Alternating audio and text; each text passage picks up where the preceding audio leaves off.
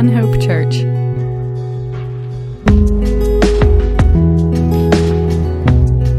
His word. So we pray we would do that this morning in spirit and in truth. Let's go to Lord in prayer. And then this morning we're going to look at the book of Jonah in the Old Testament. And so learn some things from it this morning. We pray. Heavenly Father, we come to you now. We thank you for your presence, God, in this place among us. We thank you that where your people are gathered in your name, you are there. And so, Lord, we pray that we would seek your presence this morning, collectively, individually. Lord, we pray that you would have your way in our hearts this morning, that you would encourage us where we need to be encouraged, that you would convict us where we need to be convicted, that you would straighten out our minds and hearts where it's needed, Lord. Help our eyes to be on you, dear Jesus, the one who went to the cross for us, who paid the price for our sins and who is risen, and who is the victorious King who will return. Jesus, we praise your holy name this morning. We ask these things in your precious name. Amen. Amen. All right, the book of Jonah, we'll just begin with the first 3 verses and go from there. It says, "Now the word of the Lord came to Jonah, the son of Amittai, saying, Arise, go to Nineveh, that great city, and cry out against it, for their wickedness has come up before me. But Jonah arose to flee to Tarshish from the presence of the Lord. He went down to Joppa and found a ship going to Tarshish, so he paid the fare and went down into it to go with them to Tarshish from the presence of the Lord." Now let's just talk about a couple things there so we're all on the same page as far as the scene goes. It begins with the Lord, the word of the Lord coming to Jonah. Though the book is largely about Jonah's experience here, really the key character in the story is God himself. And if we are seeing the scripture correctly, God is always the key character in every story. If we see our lives correctly, God is the key character in the story of your life. And when you are in right relationship with him and living according to his ways, you are on the same page with him as he's writing that story in your life. And when you go astray, things have to be corrected in order to get back onto his page. But God is central. And this is the conflict with the human heart and our human flesh, and why humility is required in order to come to know God and to be in relationship with him, is because our flesh wants to write its own story and to be the key central figure. What did John the Baptist say about Jesus? He must increase and I must decrease. And that has to be our attitude as well, that Jesus is the center. He is the focus of the story of my life.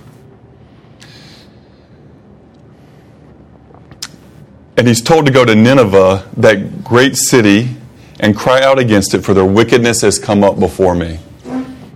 So Nineveh is the capital of Assyria. The Assyrians were a rough and tumble sort of people.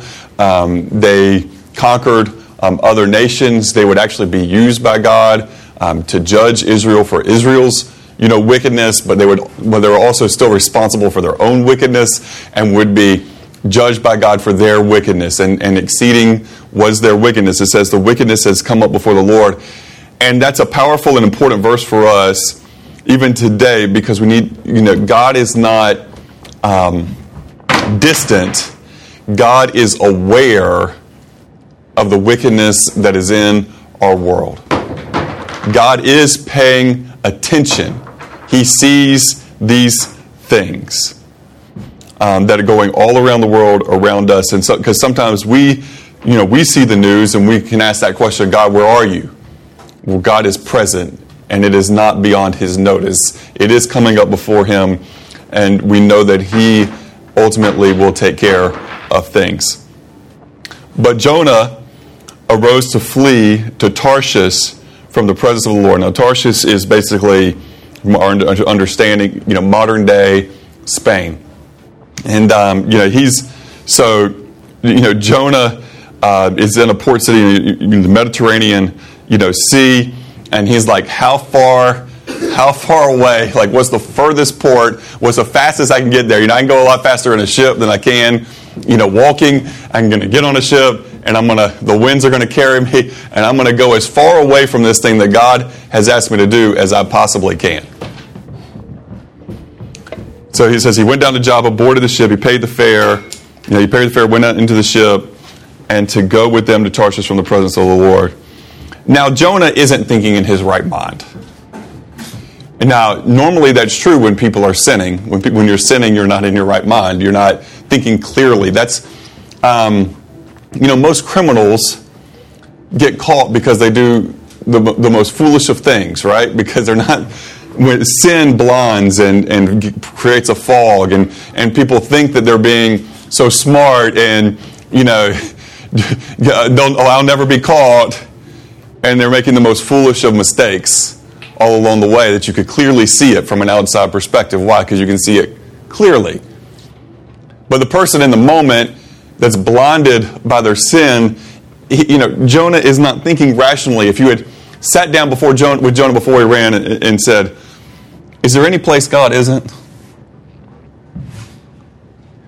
Jonah would give you the correct theological answer. Is there any place where you could run from God and not be found? I think Jonah would be able to give you the correct theological answer. But in the moment and operating in his flesh, he goes contrary to what is rational, to what he knows to be true. And he gets on the boat to flee.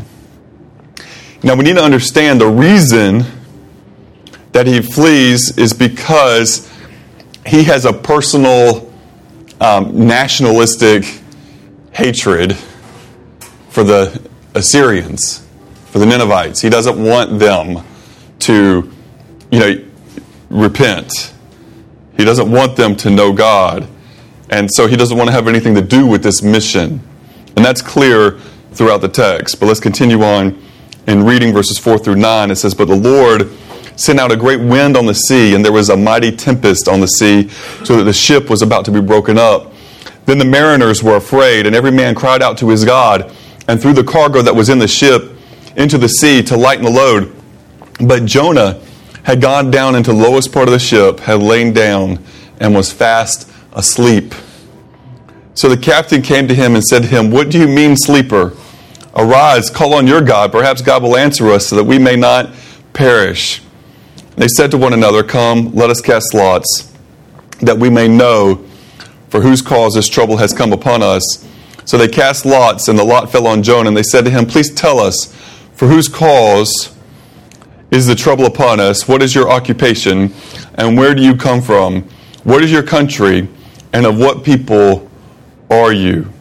So he said, I am a Hebrew, and I fear the Lord, the God of heaven, who made the sea and the dry land. Powerful scene that we need to talk about a little bit.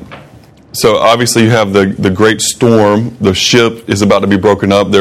These sailors are they're experienced sailors, and yet so for a sailor to be afraid, it's a bad situation, right? So like if you're a passenger on an airplane and you experience some turbulence, right? And you might be a little bit afraid because you're not used to it, so much as a passenger who doesn't fly very often. Now, if there was a pilot sitting next to you, and the pilot starts to freak out, and the pilot's like, oh, stink, we're in big trouble. Now hey, we're in trouble. We're in trouble. Okay, so these guys, so what do you do in this situation? Well, people do what they do. They say, well, what can we as humans do to try to help us in this situation? Well, we can throw overboard any weight, anything that's not of absolute necessity on this ship has got to go.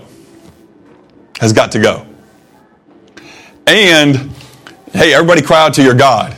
We got a lot of different people here, a lot of different gods. Maybe one of them will hear us. Maybe one of them's real. The captain goes down and is like, hey, these gods aren't working. There's a dude down asleep down there. Maybe he has a different God. Maybe his God will hear and answer and help us in this situation. Go wake him. Jonah, what you doing sleeping? Call on your God. Maybe your God will help us. See, that's the thing with polytheism. It's just like you need a different God for, you need, apparently your gods are like land gods. Maybe somebody has a sea God. Maybe a sea God will hear us. Whatever the situation is. And so you end up with all these different gods for all these different things.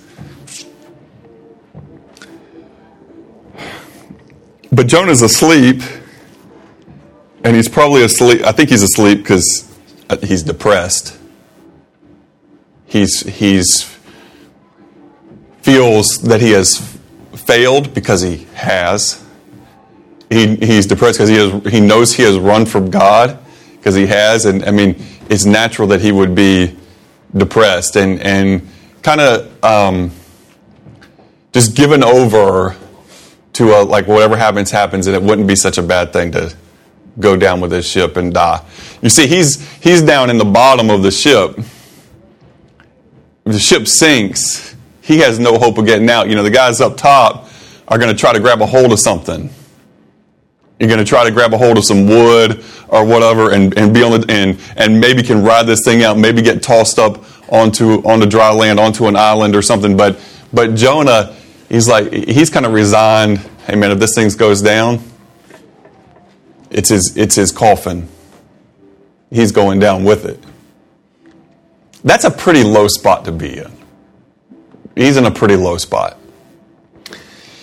But he comes up, and then they cast, lots, which, I think it's obviously we see God use this throughout the Scripture, even the New Testament. Lots are cast at the direction of the Lord, and he uses that to show the people what he's, decided. I don't know that casting of lots is like a great way to decide things, like in general, life. And if you're like me when it comes to games where it's like, roll the dice and see what happens, and you don't want that to like decide the outcome of your life, because you normally know you lose in those situations, right? But in this case, the Lord uses this to point out Jonah as the one responsible. A lot fell on Jonah. They said to him, they wanted to know what his occupation was, what he had done to cause this, where he's from, what his people are. And he says, I'm a Hebrew. And this is really interesting because he doesn't go into all of answering their questions, at least as he writes the text here. He gives them this key information.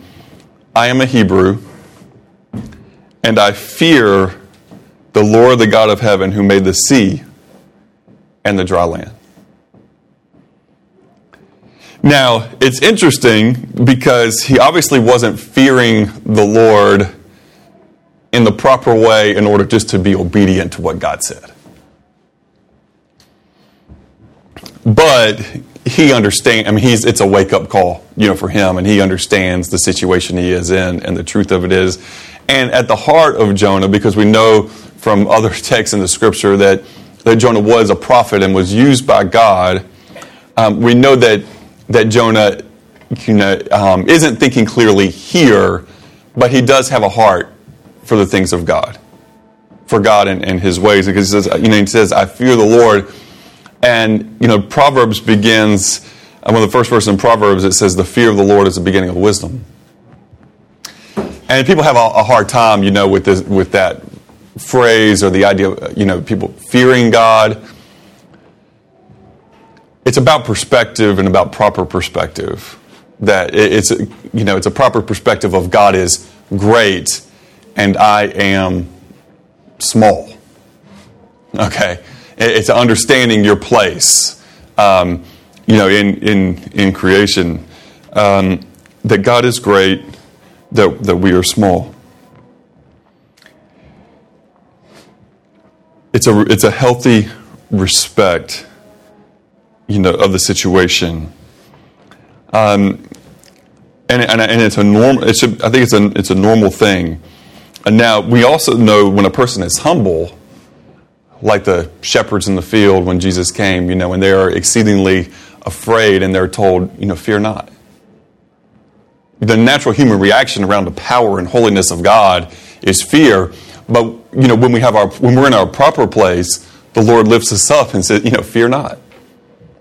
And His love and His grace, toward us. The ones who need to maintain a constant fear that should be afraid often aren't. And those are the wicked. The wicked should be constantly afraid of God, and that He will come back and judge them before they repent and turn from their ways. That it would be too late for them to turn. Like, that would be a normal thing. But it's not, which is really weird. I mean, it's like, I don't know, a person, hopping into a river with tons of crocodiles and hippos and their heart rate not going up. Be like, well, what's wrong with you? Fear there is a good natural reaction to get yourself out of that situation. But when people don't fear God, they just continue in their wickedness and in their sin as if there are no repercussions for that. Well, we would say that's not a normal, healthy reaction. Verse 10, it says, then the men were exceedingly afraid and said, why have you done this? For the men knew he fled from the presence of the Lord because he had told them. We see that he gives them further information. He's like, this is happening because of me, because I ran from God. And they're like, why'd you do this? Why'd you bring us into this? Again, it can be like one thing if you ran across the desert on your own. But you involved all of us in this. And really, that's another great lesson about sin. People are, I'm going to make my choices, and it's only going to, please. Sin, and especially the more grievous the sin, the more impact it has on other people and pulls their lives down, as well. What shall we do to you that the sea may be calm for us? It's a logical, question. For the sea was growing more tempestuous or more violent. And he said to them, pick me up and throw me into the sea, then the sea will become calm for you. For I know that the great tempest is because of me. So here we have, Jonah has a bit of a heart here. He's not just trying to save himself. But notice this in verse 13. It says, nevertheless, the men rowed hard to return to land, but they could not. For the sea continued to grow more and more tempestuous against them. Therefore they cried out to the Lord and said, we pray, O Lord, please do not let us perish for this man's life, and do not charge us with innocent blood. For you, O Lord, have done as it pleased you. So they picked up Jonah and threw him into the sea, and the sea ceased from its raging. Then the men feared the Lord exceedingly, and offered a sacrifice to the Lord, and took vows. That's one of the coolest scenes. Love that. I love this. Just play this out in your mind, what this looks like. Because, Jonah tells them, hey, throw me in the water, throw me in the Mediterranean, throw me in the sea. Things are going to be, it'll be calm for you. Now, I think there's a lot of people that have lived on this planet that would be like, all right, and 1, 2, 3, and there you go. Right away. That's what you asked for. I mean, he told us to do it. I mean, here we go. There are countless humans who have walked on the face of this planet who would have had that approach, and, you'd have a hard time blaming them, given the information that they had. But these men try not to do that. They try to row hard to get back to land. These men, up until this point, do not know the true and living God. They worship false gods.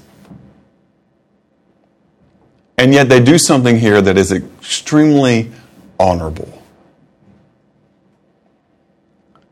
And up until this point, I think the reality is that they are acting in a way that is more honorable than Jonah. Up to this point in the scene, they're acting in a way that is more honorable than Jonah. is more along the lines of what God expects from his people than Jonah is. And there's a great lesson in this here for us because that's one of the saddest things in a situation when an unbeliever is acting more honorable or more noble than a believer. Sometimes we see that in situations and we see that play out and we see how, bad of a testimony that is. But there's a reality that we need to understand in this. When a person comes to believe in Jesus, they're forgiven, it doesn't mean that they're a mature follower of God. Okay? I'm going to an application here for us. Okay, so when a person becomes a believer, it doesn't mean they immediately start acting properly in every situation and in every conflict and in every, situation of pressure that they're in. But it does mean the expectations have changed. Like God expects new things from his new creations. He expects our perspective to change and our attitude to change and our way of life to change. So then we have to allow and do the hard work. We have to allow God to do the hard work within us and do the hard work of being a disciple, of growing as a disciple, of maturing in our faith, so that we, as the Scripture says, walk worthy. Walk worthy is what the Scripture says. Walk worthy of the calling with which you were called. And at this point in the scene, Jonah, though he does do the one honorable thing here of throw me in the water, right? He's not like running, like trying, grabbing a hold of a, part of the boat down at the bottom and saying, "You're not getting me out of here," I mean, he to this point is not acting more honorably. He has not acted in an honorable way before God and before these people. But God is still at work. He's at work in the lives of these men who are the sailors of this ship. He's at work in their lives. Because it says they cry out to him, and maybe at this point, the God is just one of another God, one of many gods. It's like, well, Jonah is saying this. He claims this is the only God, in terms of the how it's phrased and everything. But I'm just going to, we'll pray to this God and see what happens. And when they pick Jonah up and throw him into the sea, and the sea ceases from its raging, God has given his testimony that, Yahweh is the true and living God. And it says, the men feared the Lord exceedingly and offered a sacrifice to the Lord and took vows.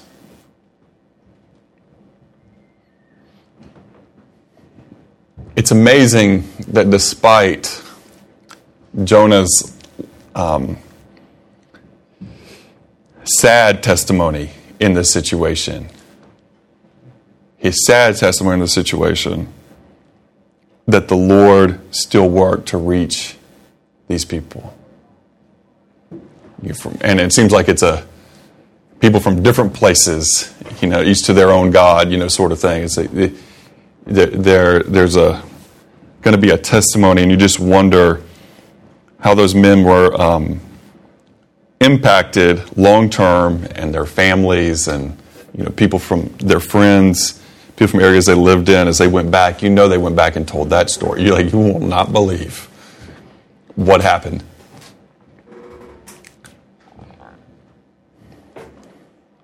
I'm sure they probably had to even explain that account to some of the men whose cargo they had to throw overboard. That stuff was going somewhere, right? And somebody was expecting to receive a shipment on the other side. We don't have your stuff. There was a storm, but you wouldn't believe what happened.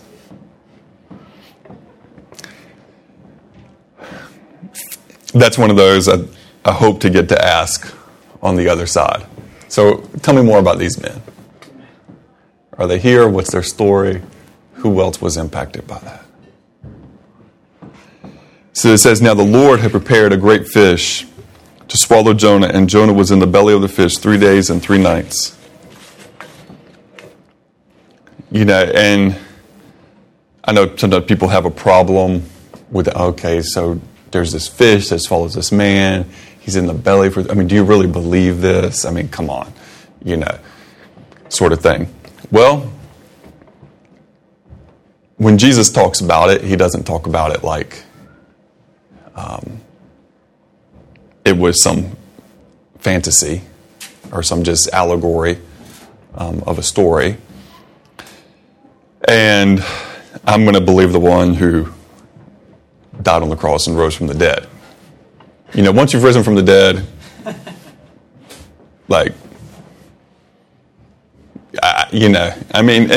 and again, the fact that, is that any more unlikely than the fact that you exist today?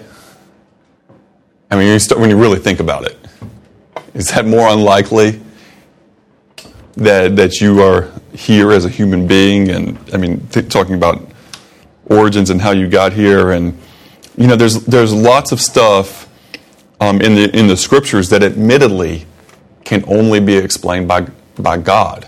And we don't believe in God. None of this book makes much sense, except for some moral teachings that then have absolutely no foundation if there's not a real God. So what's the point of that either? But if you have a real, all-powerful, all-knowing God who made the rules and can break the rules, then things are possible. Now, as opposed to a lot of other literature, the scripture is also grounded in history and in archaeology. We have archaeological evidence more and more and more as the years go by that take things that people view, please, as, whoa, okay, looks like that actually happened. And so because of that as well, we're able to take the parts that are harder to believe and go, well, the scripture is right about all this other stuff. I'm gonna trust the scripture is right about that too.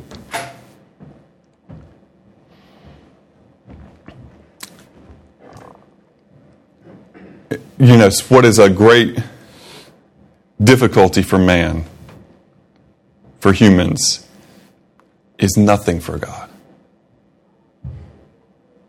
A man or woman can speak nothing into existence. God speaks the universe into existence.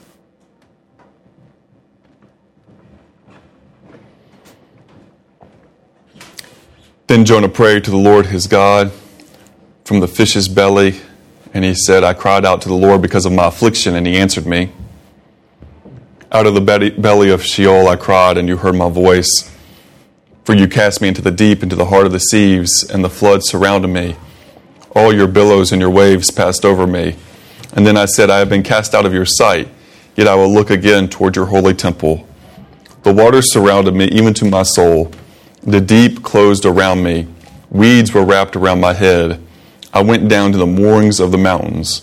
The earth with its bars closed behind me forever. Yet you have brought up my life from the pit, O Lord my God. When my soul fainted within me, I remembered the Lord, and my prayer went up to you into your holy temple. Those who regard worthless idols forsake their own mercy, but I will sacrifice to you with the voice of thanksgiving. I will pay what I have vowed. Salvation is of the Lord. So the Lord spoke to the fish, and it vomited Jonah onto dry land. Now, maybe Jonah needed to be in the fish for that length of time in order to come to the end of himself fully, and just acknowledge who God is and who he is.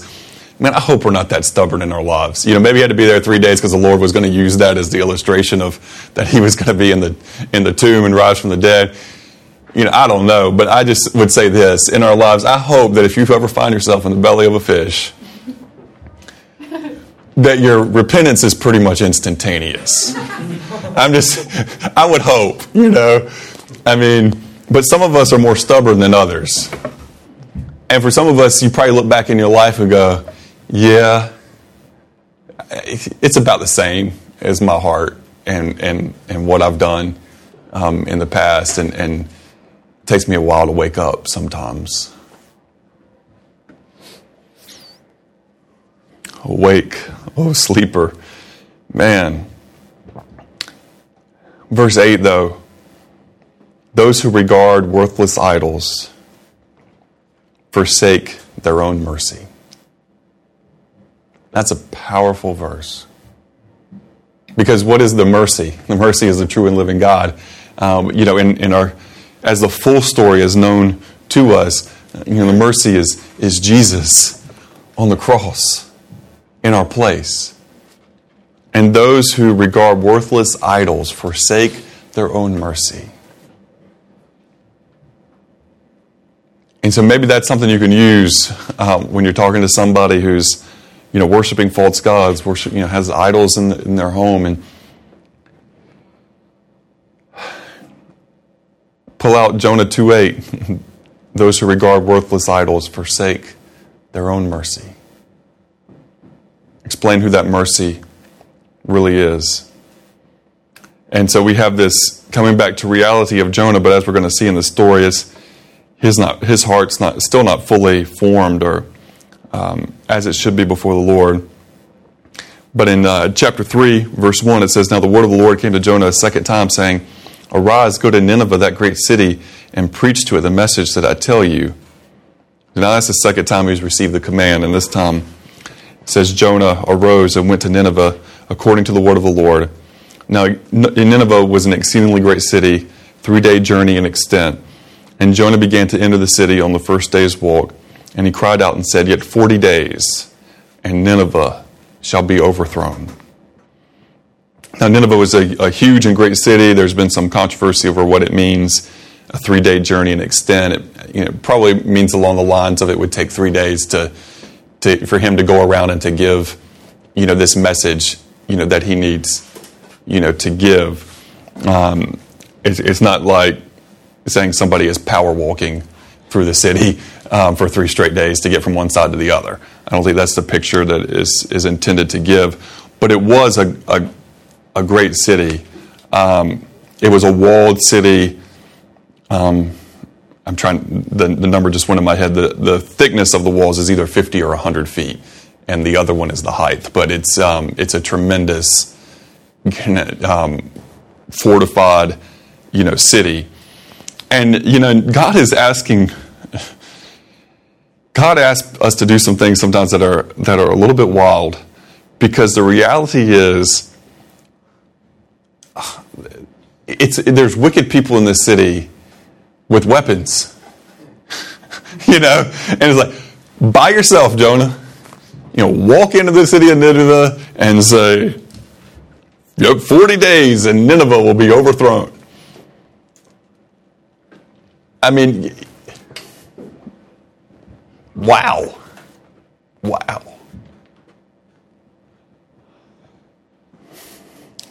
But verse 5, so the people of Nineveh believed God, proclaimed a fast, and put on sackcloth from the greatest to the least of them.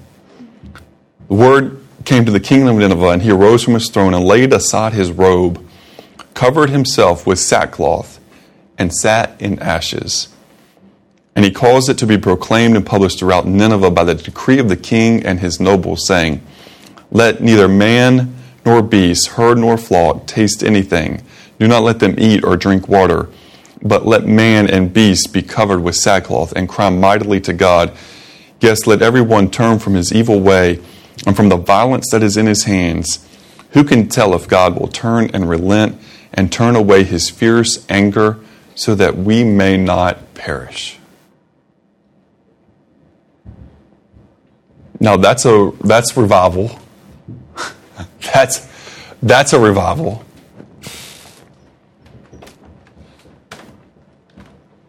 They put, the sackcloth. What they did in these days, and we see the Hebrews did this, and obviously it's something that other peoples around them, did as well. When you have a time of mourning, it's an intentional discomfort. So they're not wearing their nice, normal, comfortable clothes. They put on this sackcloth, which is like itchy and uncomfortable. And then they put on ashes, and they don't eat or drink.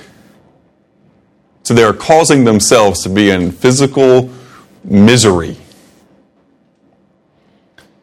in order to show their humbleness, their repentance, their desire to avoid judgment. I mean, how awesome it would be kind of like, it would be different. Let's just say that. It would be different. But imagine if, like, the city of Athens, like, you look around and people are in their yards, like, wearing sackcloth and ashes over the head and kneel down and praying, and people, all over downtown in the streets, do the same and crying out, "Have mercy on us, oh God."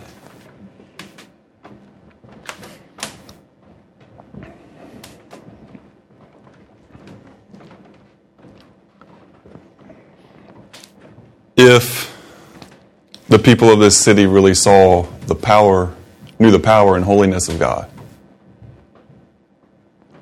that'd probably be the reaction. Something similar to it anyway, maybe for our context.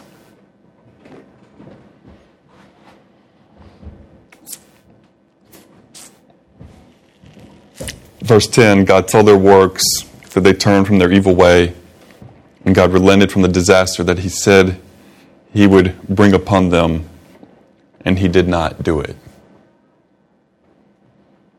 And we see this throughout the Scriptures, that God's call for judgment is also, in certain situations, it's like a final opportunity to repent. But even when Jesus speaks harshly to the Pharisees, it's an opportunity for them to repent, for them to acknowledge that what He is saying is true.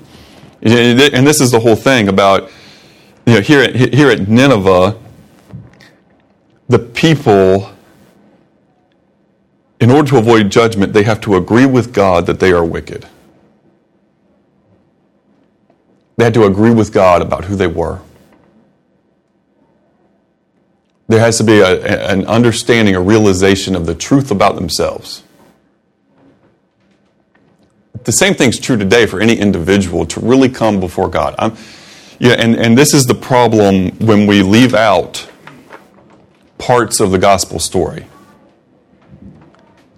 When we just start with God loves you and you can have a great life in Him, just trust Jesus.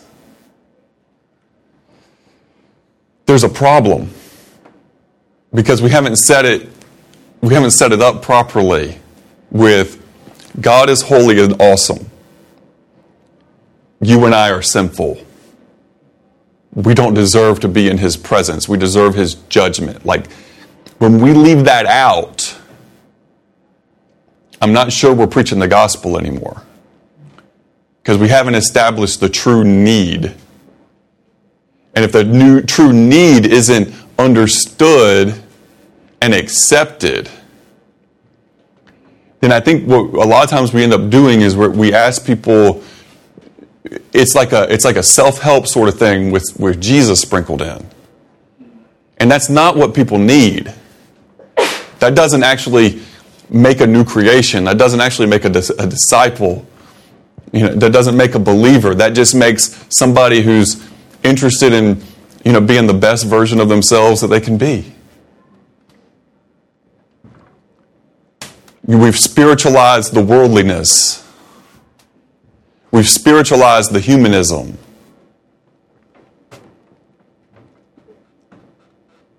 We've spiritualized the idea that you are great, but you could actually be even better if you got a little God sprinkled in on there. And that's a problem.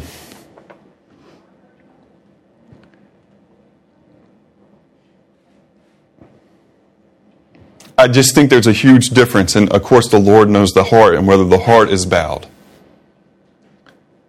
But if I'm in a situation and somebody is coming to the Lord and they get on their knees and they cry over their sin and they're broken and they beg God, save me. I have pretty good confidence about how that's going to play out long term.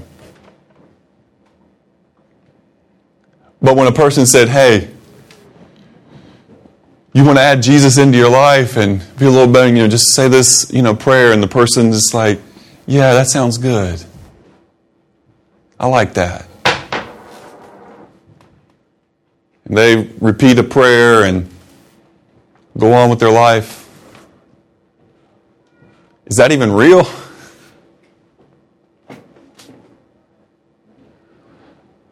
And again, the Lord knows whether the heart is bowed, and that's not, well, He's the judge, but the Scripture also says, you'll know them by their fruits.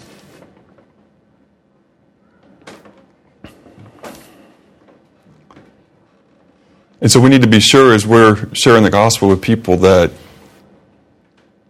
we present it in such a way that in order to be accepted, the heart has to bow before God. Say, Lord, forgive me. I'm a sinner.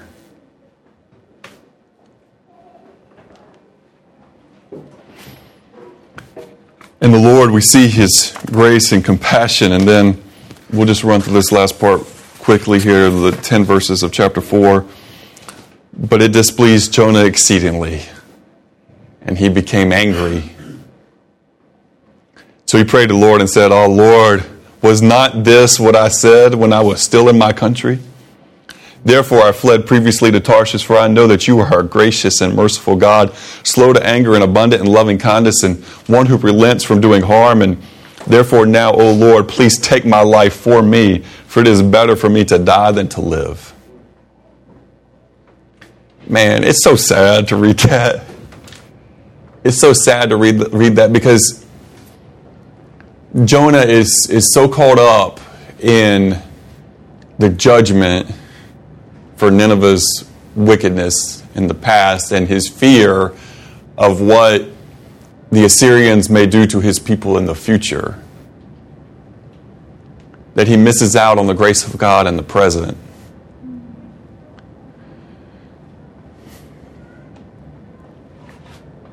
And again, we go back to those men on the boat, and they had more kindness to the stranger than Jonah had as a prophet of God.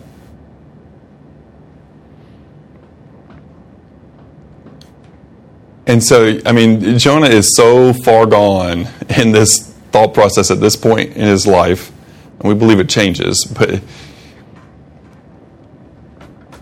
he says, "Please take my life from me. Like, I'd rather be dead than to see the Ninevites be forgiven by you." Wow.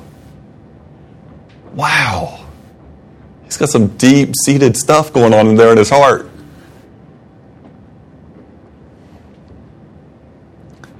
But, it begs the question in each of us, if you have people who've done you wrong in your life, and if you think about them repenting and coming to forgiveness, does it make you joyful or angry? It begs the question. Now listen to verse 5. Before the Lord said, "Is it right for you to be angry?" Jonah doesn't answer. He says, "So Jonah went out of the city and sat on the east side of the city. He made himself a shelter and sat under his shade so he might see what would become of the city." He's kind of there like, just maybe. Just maybe these people are going to go back to their wickedness or forget what they had, and God's going to judge them, and I'm going to get to sit up here on this hill and I'm going to get to watch it. Mercy. Mercy.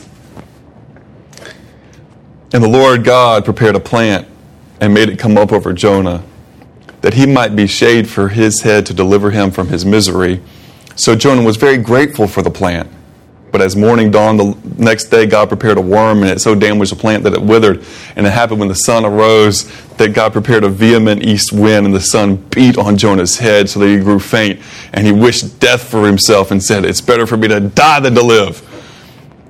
consistent theme in Jonah's life at this point. He's in the boat, bottom of the boat, better to die than live. After twice here, better to die than to live. It's like he's the original, better off dead dude from, if you remember the 80s movie. But okay, anywho. He's easier way before that in a much more serious way. And verse 9, God said to Jonah, is it right for you to be angry about the plant? And Jonah says, it's right for me to be angry, even to death. Right to be angry. But the Lord said, you have had pity on the plant for which you have not labored, nor made it grow, which came up in a night and perished in a night. And should I not pity Nineveh, that great city, in which are more than 120,000 persons who cannot discern between their right hand and their left, and much livestock? It's like, Jonah, you're so upset about this little plant that came up and died.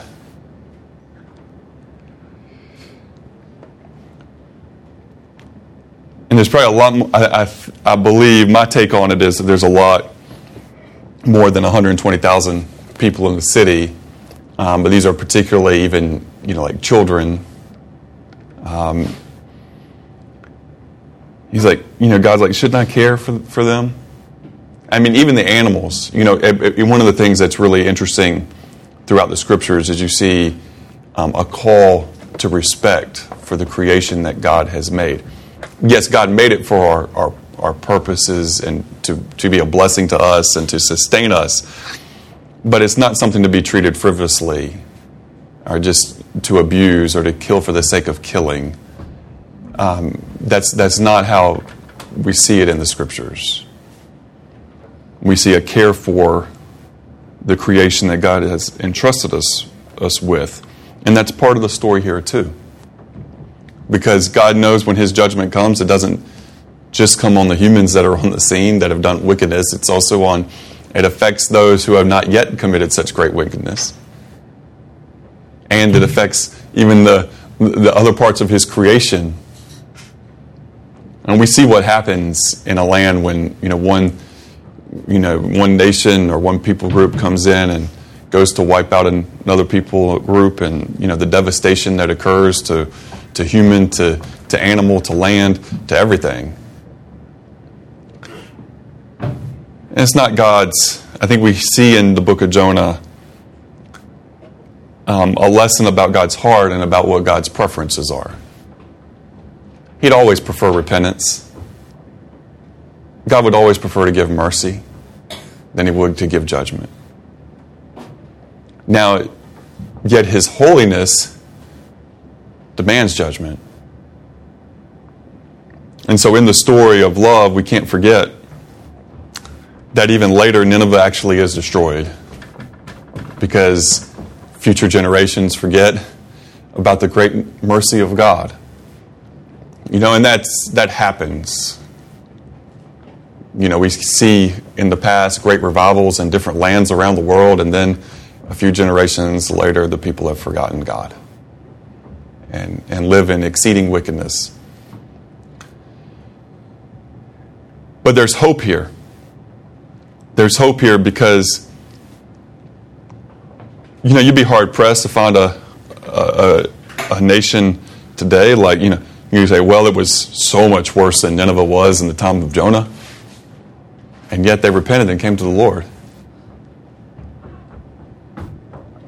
So when you think about it in that way, it's a message of hope for us to preach the gospel, because you don't know who's going to respond with repentance. You don't know who's going to turn from wickedness and turn to the true and living God. So preach the gospel to everyone, because you don't know. And I think that as Jonah begins the book with God's word to him and ends the book with God's word to him. God gets the first word, God gets the last word.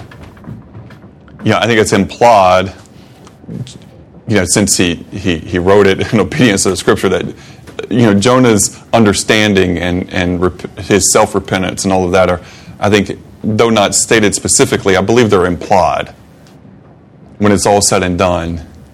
And I think when we see Jonah in heaven, he's going to tell us man, I was a hard-headed dude. But here's ultimately what the Lord had taught me. I'm thankful that the Lord doesn't give up on hard-headed people.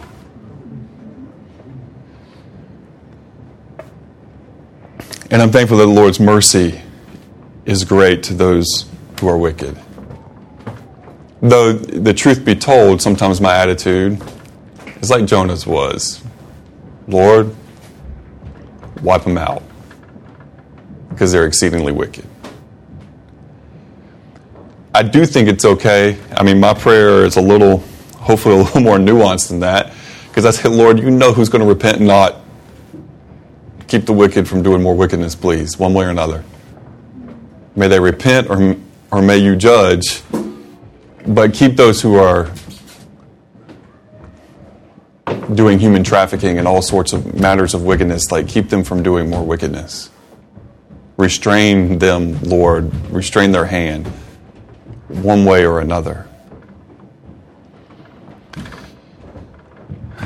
I think that that's okay to pray, and I pray that the Lord will show me otherwise if that's not okay to pray. But our hope in it has to be for repentance. Our hope in it has to be that the wicked will turn. Our preference needs to be the same that God's is. That's the heart of it, right? Isn't that the heart of the book? That our desire and our preference towards mercy needs to be what God's is. Because what Jonah has done here is set himself up to be the judge, the jury, and if you let him, to be the executioner. God doesn't want that from us. That's not our role. Our role is to proclaim the truth of God and the truth of humans and the truth of the gospel. That's our role. Let God take care of his role. We take care of our roles. There's a lesson there for us. We need to have the perspective, strive to have the perspective that God does. Because in the early church, the gospel went forward powerfully in wicked places like Corinth and Rome and Ephesus. And the church was able to make a difference in those places. The power of God was at work in those places that were exceedingly wicked. The same can be true today. Our city is wicked. I'm sorry if that offends anybody this morning. But our city is full of wickedness. It's full of dysfunction. It's full of hate, greed, gossip, sexual immorality of every kind, violence.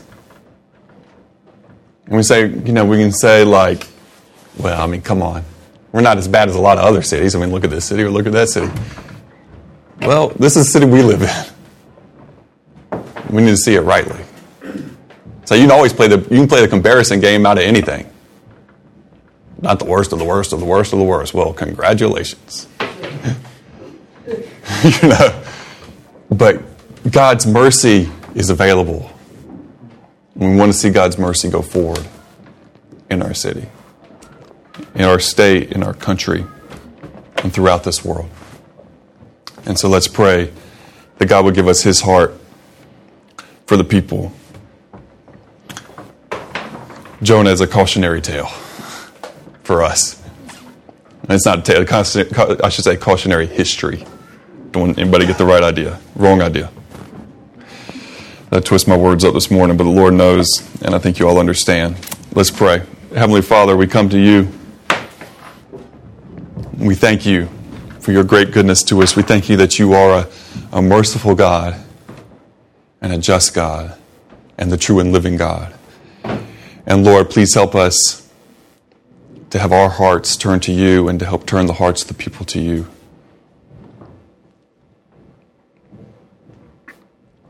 Lord, we pray that we would be mature so that our testimonies would be strong, that we wouldn't dishonor you. Lord, help us to see ourselves and others and you as we all really are. You might have your perspective and your attitude, God. Help us, we pray. Your love is great. As we see your love displayed, poured out on the cross for us as your Son Jesus hung there and suffered and died in our place. And Jesus, as we take that bread and that cup this morning, we give you thanks. The ultimate display of your love and mercy and grace. May we partake of it this morning with thankful hearts. In your name, Jesus, we ask it.